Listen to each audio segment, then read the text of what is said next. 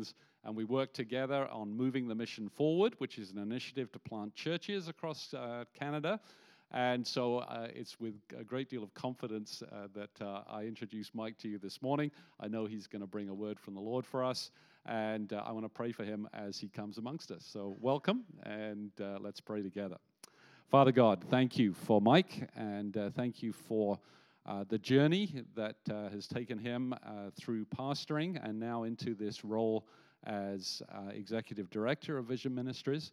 Lord, I pray that as he comes to us this morning, that you would fill him with your Spirit, you'd give him words from you for us, and that he would have great joy as he preaches this morning. I pray in Jesus' name. Amen. Amen. Well, good to be here, and I should begin by saying I enjoyed your announcement time this morning. I enjoyed to see, as I looked at this announcement up on the screen about your photo directory, that at one point along the way, the rock band Foreigner was a part of this church. And on your behalf, I'm excited about the baptism that you have up and coming pretty soon. I heard three things about it: 6:30, 6:15 in the morning, in the ocean, and it's a baptism. Let me tell you, only one of those three things warms my heart. Good to be here as Executive Director of Vision Ministries Canada. Vision Ministries has been going since 1992. On the one hand, we are part mission agency that works amongst a constituency of churches. And on the other hand, Vision Ministries is also that network of churches that's grown up around that mission agency over the last 27 years or so now. Our vision is to see more people, more women and men, primarily here in Canada, become committed, faithful followers of Jesus. I mean, we're involved around the world a little bit, but we spend most of our time and energy here. So we want to see people not just accept Christ, but begin to follow after Christ with all their heart, soul, mind, and strength. And of all the things we do, I think most of our activity can be captured by our motto, more and better churches. We're excited about the local church because we believe that the local church is still at the center of God's redemptive purposes and his redemptive activity in the world. Now, we know that God works beyond the confines of the church, but he's using the church to rescue people and to rescue the creation. And so we focus, when it comes to the church, on four major things. We plant new churches. We help existing churches find their way into greater vitality. We encourage and support leaders, and we spend some time and energy networking those leaders and networking those churches together. And I would be remiss if I didn't pause here for a second this morning and say thank you, Granville family, for being such wonderful partners. I think Granville has been alongside Vision Ministries long before I joined the organization. For years, you've partnered in this work that I have just described for you. And I am quite aware that for the last 6 or 7 years, Granville has been an active partner in this national partnership that Andy just referenced, moving the mission forward national. We also do this at the regional level as well. But at the national level, there's this collection of 15 or 16 churches. They are by no means our favorite churches compared to other ones, but they are churches that have been good friends with us over the years. They are churches that have an outward posture. They're always interested in blessing the community, so they get mission. And they are churches that kind of display a relative degree of healthiness. These churches get together a couple times a year, these 15 or 16, and from these churches there are proposals that are put on the table for providing grants for various church startups, church planting efforts. And what this group does is it scrutinizes these applications, vets them to a certain degree, comes up with some wisdom to offer back to those that are going to initiate them. We pray for them. We take stories of these church plants home. But what each of these churches do is they put money into a pot to make sure that there are startup funds, grant funding, in order to make sure that these things come into being with the necessary resources. You, for 6 or 7 years now, have been a part of that national partnership. You, through your faithfulness, through your prayers, and celebrating some of these stories, and by making financial resources available, have helped new churches come into being, churches that have made it possible for people to hear about Jesus, accept him as Savior and Lord. So, sincerely, as somebody who works for this team, thank you so much for being faithful, for being excellent stewards before God. Now, stewardship is where I would like to go this morning in some of our reflections, and I'm going to get there in a little bit of a roundabout way. It was about a month ago, I found myself in London, Ontario on a Saturday morning at the Metropolitan United Church. And there was a special guest in town that day. Rowan Williams was there to receive an honorary doctorate from Huron College, which is associated with Western University. And while he was there, he was giving a series of lectures. Now, if you don't know who Rowan Williams is, he was the last or the previous Archbishop of Canterbury. And if that doesn't mean anything to you, think Pope of the Worldwide Anglican Fellowship. Not technically, but that's kind of the same thing. I'm not sure he's fond of being referred to in that way. Anyways, he was in town to give a series of lectures and to receive this doctorate. And while I was there, I had a chance to hear him provide a lecture on the essence of discipleship. And he said the life of being the disciple is related to several things. One, disciples have to give themselves to thinking. And for him, when he started talking about thinking, he mostly meant learning, allowing the Spirit of God to lead us into fresh discovery, to see the world through new eyes.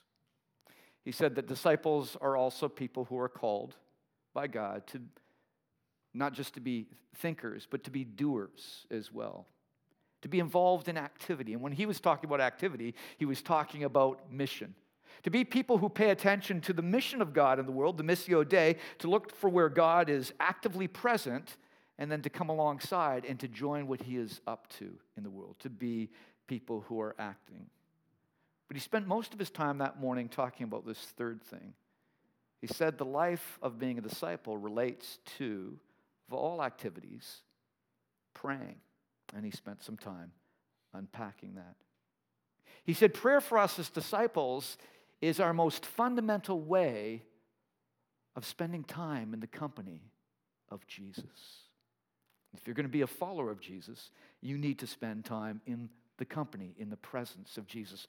Prayer is the best way that allows us to do that. He said prayer for the disciple cannot merely be about results. As much as the Bible encourages us to ask God for things and to believe in the efficacy of prayer, prayer is not primarily about results. Nor can prayer for us become simply seeking after one experience or another. It is not a series of mountaintop, ecstatic experiences in the presence of the Lord. That is not what prayer is about. Prayer is primarily about finding ourselves in the company of Jesus. He said it is kind of like spending time on a sunbed, on a tanning bed.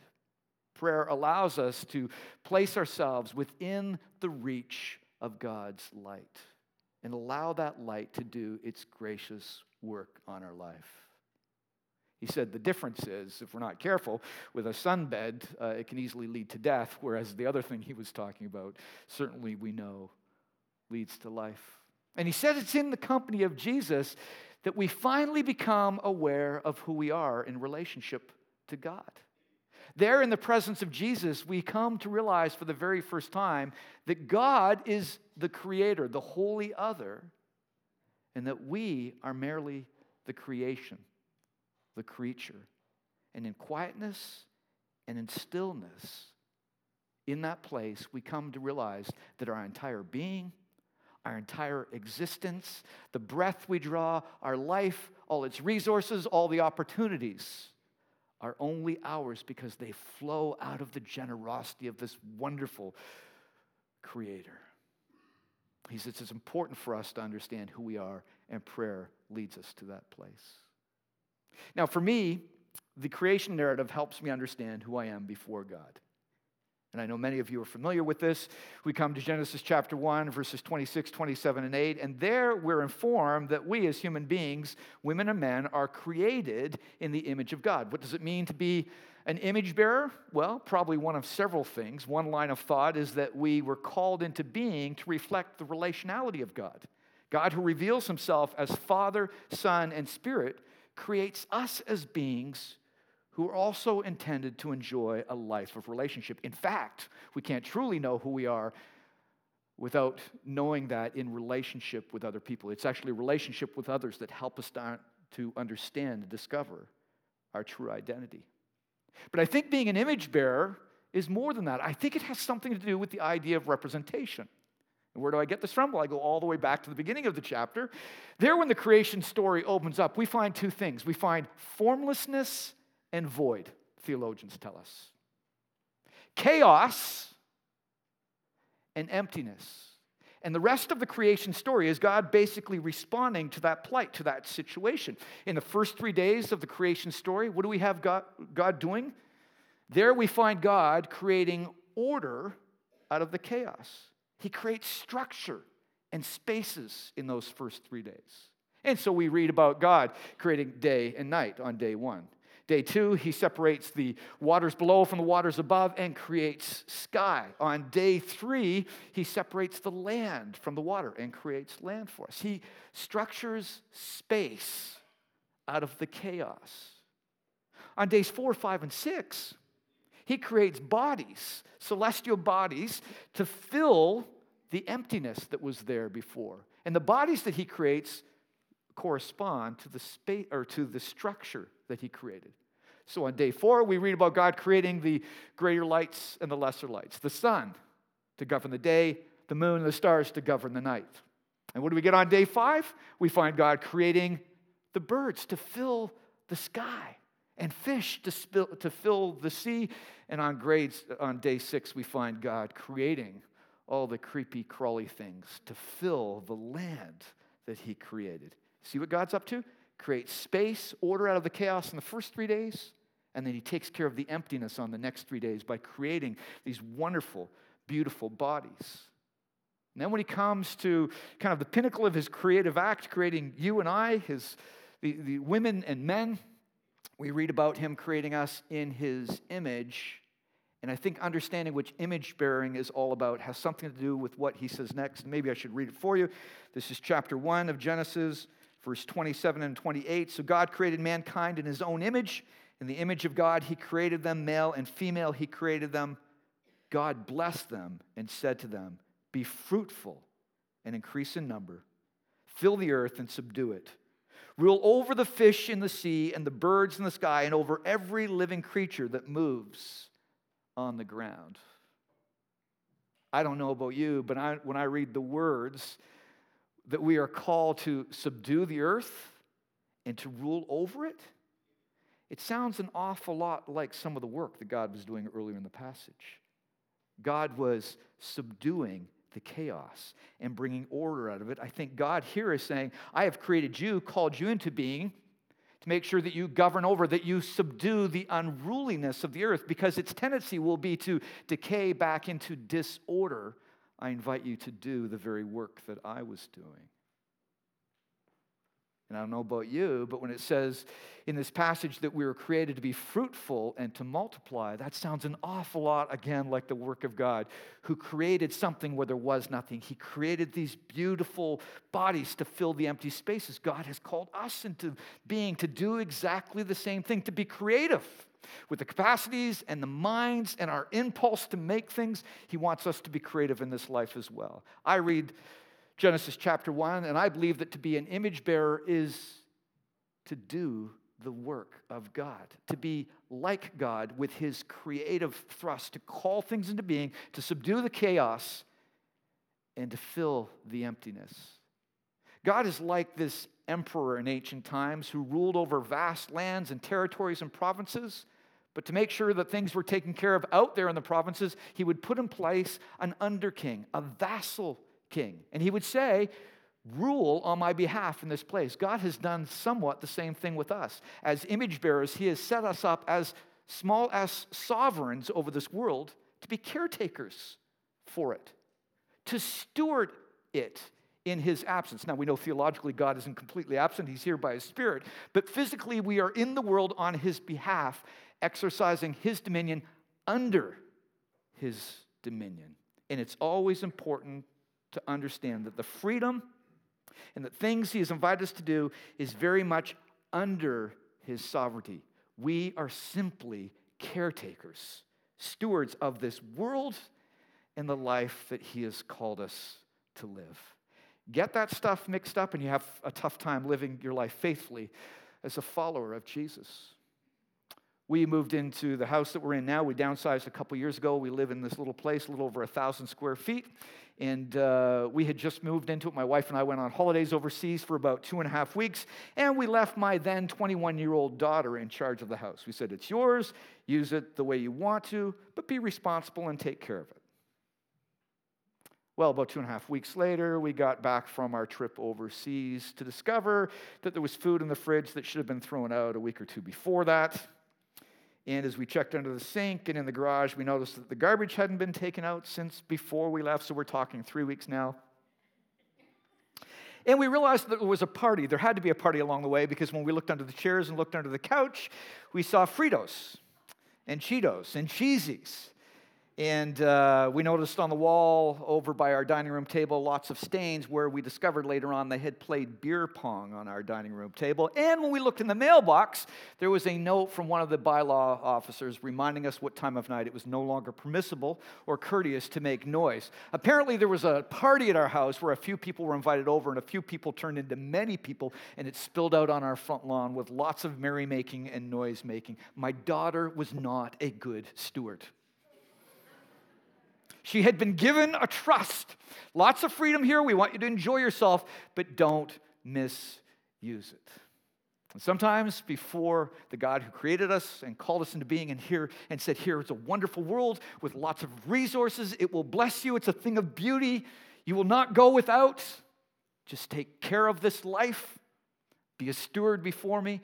We get it all messed up along the way. We forget our responsibility. And it affects the way that we use our talents. 3 T's here, so you remember. Talents, time, and treasure. Messes up how we use our talents, our time, and our treasure. I'm fond of Gordon MacDonald's little book on generosity, because there he gives us the 4 characteristics of a good steward. He says a good steward never makes the mistake about what the owner owns and what the steward owns. There is never any confusion over ownership and stewardship. She or he knows rightfully what belongs to the owner. And a good steward will never argue for or fight for control over things she or he doesn't own. Nor will a good steward use those things to seek honor for himself, honor that only rightfully belongs to the one who owns that stuff. And in the end, a faithful steward will always give account for what she or he has done with the trust that was given to him. And in the end, will return the very things that were given to him in the first place, knowing that ultimately they don't belong to him. When you think of that criteria, how are you doing with your own use of talent, time, and treasures? Now, when I talk about talents, I'm talking about our gifts, our spiritual gifts, the capacity that God has given us. Back when I was in Bible college, I spent a lot of time kind of focusing on, almost obsessed with spiritual gift inventories, and I would love to hand them out to fellow youth leaders and to kids that are in our youth group. I remember coming home from Bible college one time and giving a gift inventory, this test that you could fill out with 24 questions on it, to my father-in-law. He was kind of befuddled with how to do it. I said, just fill in these questions here and then, add up the columns, and at the end, it'll tell you what your spiritual gifts are. So he filled it. I said, what are your spiritual gifts? He looked down. Well, I don't know. I said, well, add them up, and what word is at the bottom when you've got that total all there? He looked down, he says, oh, I've got the gift of celibacy. When he told me that, I was sitting beside his one daughter, who I was married to, and his other daughter was on this side, and I just heard him to sneak into the kitchen a few minutes ago to get a tea and a cookie, and I heard his wife, my mother-in-law, say at the time, oh, Joe, stop. The kids are in the other room. So I'm pretty sure he didn't have the gift of celibacy. There was a while in congregational life in North America where lots of people were consumed with or obsessed with spiritual gift inventories. It seems nowadays when we hand out tests, it has more to do with the Enneagram, but back then, a lot of talk about spiritual gifts. I don't hear it as much anymore. But when you listen to people and their appetites for filling out these inventories and discovering what special capacities that God had given them, what they might have, most of the time, if you listen between the lines, you heard people concerned about their own prominence in the community of faith. their own sense of worthiness, their recognition. For many of them, it was about self-actualization.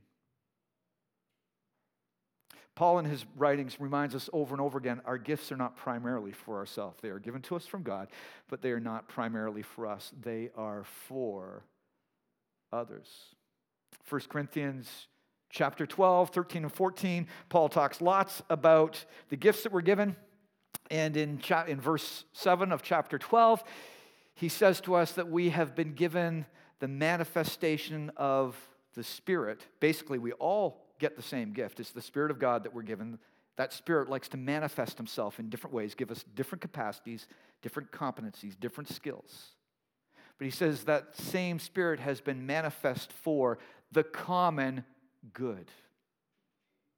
Not just for your good, although there's blessing in it, for the common good. And as we come to the end of that chapter, chapter 12, verse 31, there he says, now eagerly desire the greater gifts. Then he moves into chapter 13, and you expect him when he opens that chapter to give us a list of the greater ones versus the ones that aren't so great.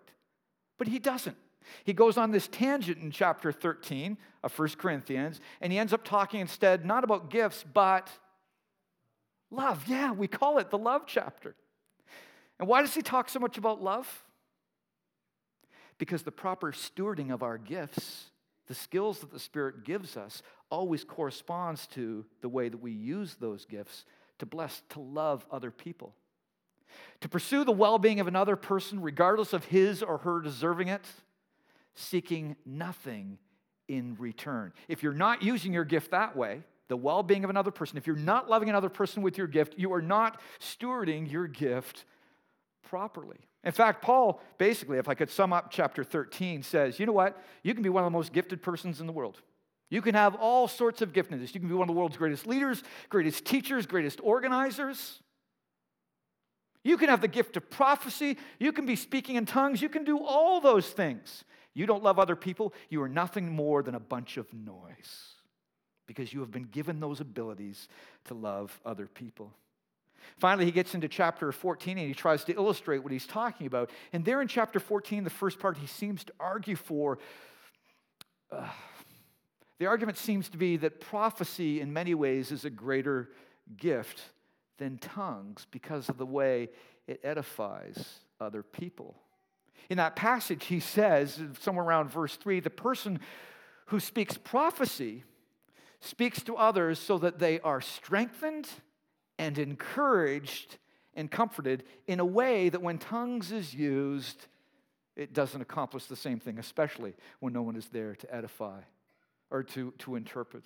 And then later on in verse 12 of chapter 14, he says, now that you eagerly desire the gifts of the Spirit, desire or excel in those ones that build up or edify the body, because your giftedness is about encouraging and taking care of other people. Over the years, preaching in congregational life, I'd come to realize that in some ways, God had blessed me with the ability to teach or to communicate. Was I the world's greatest speaker? No. But relatively speaking, there was some ability to communicate the Scriptures to other people. And for the longest time, speaking and preaching and communicating the Word of God came relatively easy up until the last several months. And I don't know, somewhere in the last 6 months or so, it feels like using this gift has been like trudging through mud, both in the preparation and in its delivery. And it has been anything but life-giving for me. So much so that as I enter into the task of preaching or teaching over these last several months, I have been scared. I have been frightened as I've stepped into it. And for years, it has come with relative ease. So frightened that even a week ago when I was speaking in Calgary, stayed up, worked through the night on this, and it just wasn't coming. And at the very last minute, I decided to ditch the message and to use something else I had done before that felt just a little more sure for me. You've heard preachers say that on Sunday mornings before, haven't you? You know, I was going to speak on something else, but the Spirit led me to and then describe that they decided to go in a different direction. Now, there may be some sincerity to that, but I'm a cynic at sometimes, and I feel like there's a good number of times it just wasn't working out for them, so they fell back on something that they were a little more confident in. Now, I would like to say to you that I made that decision at the last minute because I cared mostly about people, didn't want to waste their time, wanted to give them something that was life-giving and hopeful, something that would leave them encouraged as they walked out the door. But the truth is, if I'm honest about what was going on deep down inside, I didn't want to look bad. I wanted to use something that would have me coming off a little better than I'd look if I used the other thing. And let me tell you, friends, that is not stewarding the gifts properly. Because God didn't give me that gift in order to shine, to honor myself, or to look good. The gift was given. It's not that we shouldn't work it and hone it and kind of refine it a little bit, but the gift was given in order to love, to bless other people, to build them up, and to encourage them. It's not about self-actualization. It's not about your self-worth. It's not about trying to honor yourself in any way.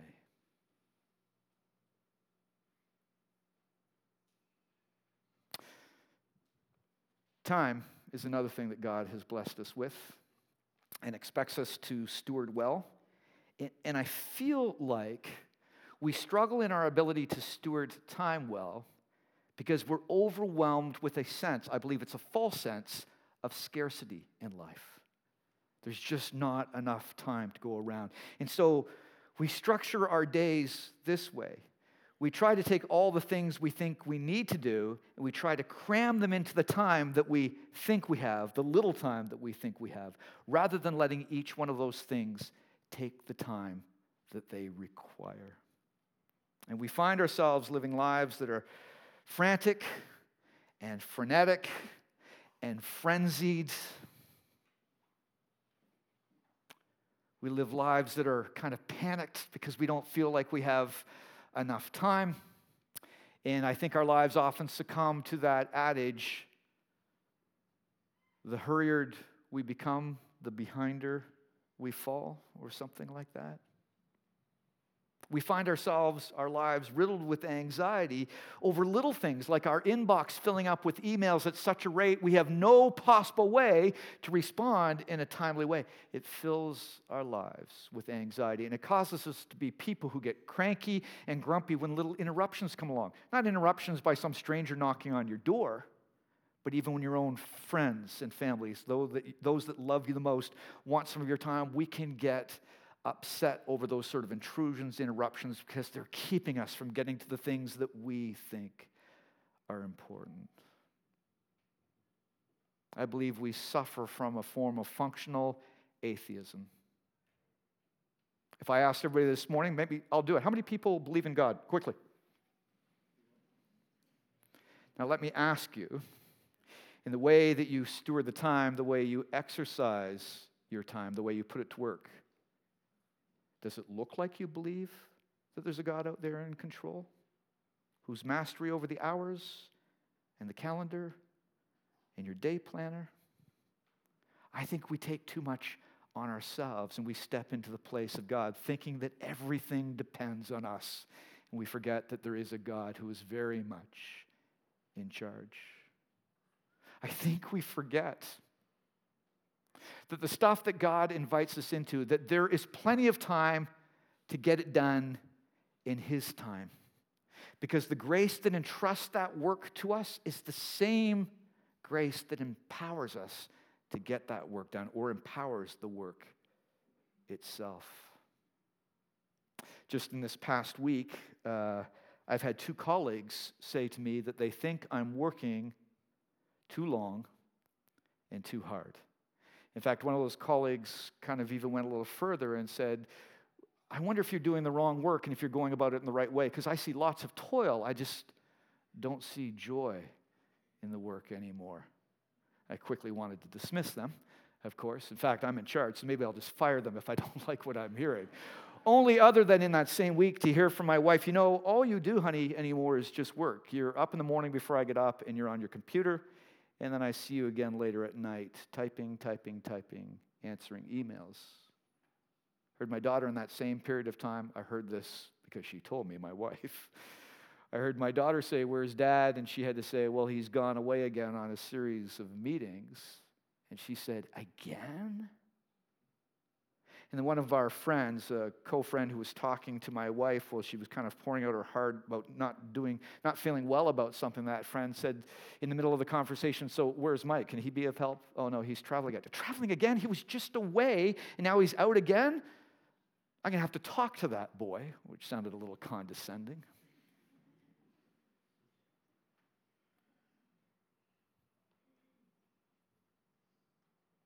For years, I feel like, through 30 years of pastoral ministry, I feel like I managed to honor Sabbath properly, to take the required rest that God tells us to take. And I feel like in the last 2 or 3 years, stepping into this new job, that whole thing has slipped. I've let it go. And this week, I came under great conviction reading the verse, Psalm 127, verse 2. "It is in vain that you rise up early in the morning and go to bed late at night, eating the bread of anxious toil. For he," referring to God, "gives sleep to his beloved." It's like, oh, God, what am I doing? And as I thought about what was going on in my life, I think stepping into this new role, there was a large part of me that wanted to prove myself. Again, this issue of honor, maybe there's something going on there I need to talk to a spiritual director about. And so you work hard in order to make good first impressions. You work hard because you think that you're the one that it depends on, and that's not what God wants from us at all. And so I found myself being taken back to one of my favorite writers on this very topic, the topic of rest, Marva Dawn. You might know the name. I think she taught here in town at Regent College at one point. She does a wonderful job helping us understand what Sabbath is all about. Sabbath, again, is that practice of stopping in the cycle of 7 days once. One of those days, stopping, letting go of the work, letting go of the cares and the things that are on our plate, relinquishing them, handing them back to God. Actually, the word means to cease. Just let go. Stop. And what we do when we let go, what we're actually demonstrating is that we trust. We're demonstrating that ultimately we trust God for our well-being, that He'll take care of us, that our well-being is actually not dependent on our work. And the act of stopping once during the 7 days demonstrates that that's what we believe on the other 6 days, even when we are working. And I love how Dawn reminds us that in the story of creation that each day began for the Hebrews at sundown. The very first thing that God invites us to do is to what? To enter the night, to sleep, and to rest. And then we rise the next morning, and it's out of that rest that we enter into the joy of work. In fact, she gets a little whimsical in her reflection. She says, if human beings were created on the sixth day, and they were, but if it was the last thing that God did on day 6, think about that for a second. The very first human experience is entering into a day of rest. Makes humankind, and the very next day, it's just a time to break. It's a time to cease from our efforts. Our very first experience is to rest in God, and then out of that, we enter into the 6 days of work. It's in the rest, it's in the ceasing and our dependency on God that He reclaims us, He rejuvenates us, reorients us, and then sends us back out into the world. How are you doing with your use of time? We could have spent some time this morning talking lots about how we should be sacrificing our time for the Lord. But I believe unless we learn to steward our time properly in the first place around this rhythm or this idea of Sabbath, we'll never be able to properly order the rest of our week. It starts with the resting in God. And from there, we think about how we're using the rest of our time. Now, speaking about using the rest of our time, I made a promise this morning because our service is so full that I would stop abruptly when my time is up. I don't have my glasses on, so you're going to have to help me. What time is it? What is it? 20 past. It's 20 past? I'm more than done, okay? So I am just going to end right here, and I'm going to pray briefly. I'm not even going to keep going with the thought. Sorry I went so long. Let me pray. Father, this idea of stewardship is maybe a foreign concept, a hard thing for us.